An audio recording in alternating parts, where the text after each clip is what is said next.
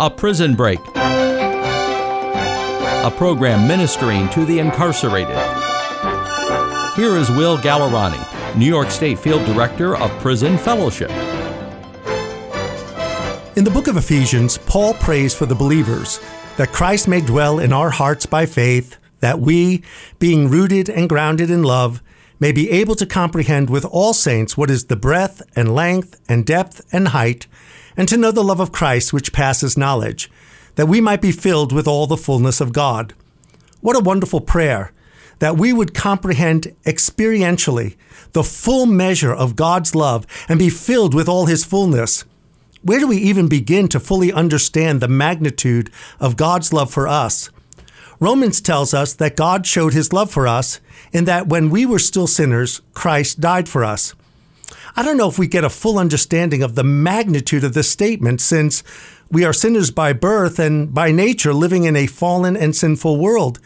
It is hard for us to see the utter sinfulness of sin unless we see it in the light of God's perfect holiness. The Bible says that God is glorious in holiness. In Him is light, and there is no darkness at all. There isn't so much as one molecule of darkness or evil in God. No wonder a revelation of His holiness caused Isaiah the prophet to cry out, "I am ruined. I am a man of unclean lips, and I dwell among unclean people." A friend of mine once told me, when you can know the very worst thing about a person, the very thing that would cause you to turn away in repulsion and disgust, the very worst thing that has been done against you, and there, in that place, choose to love them enough to give your life for them, then, and only then, are you beginning to understand the measure of God's love for us. God knows the very worst thing about us, all of us, in prison or outside of prison. We are all guilty before Him.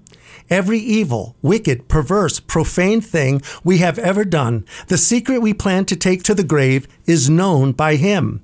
However, it was there, at that very moment, that He chose to shed His blood so that we could be forgiven and cleansed, knowing that it would be impossible for us not to forgive others or love God in light of His extravagant love. Thanks, Will.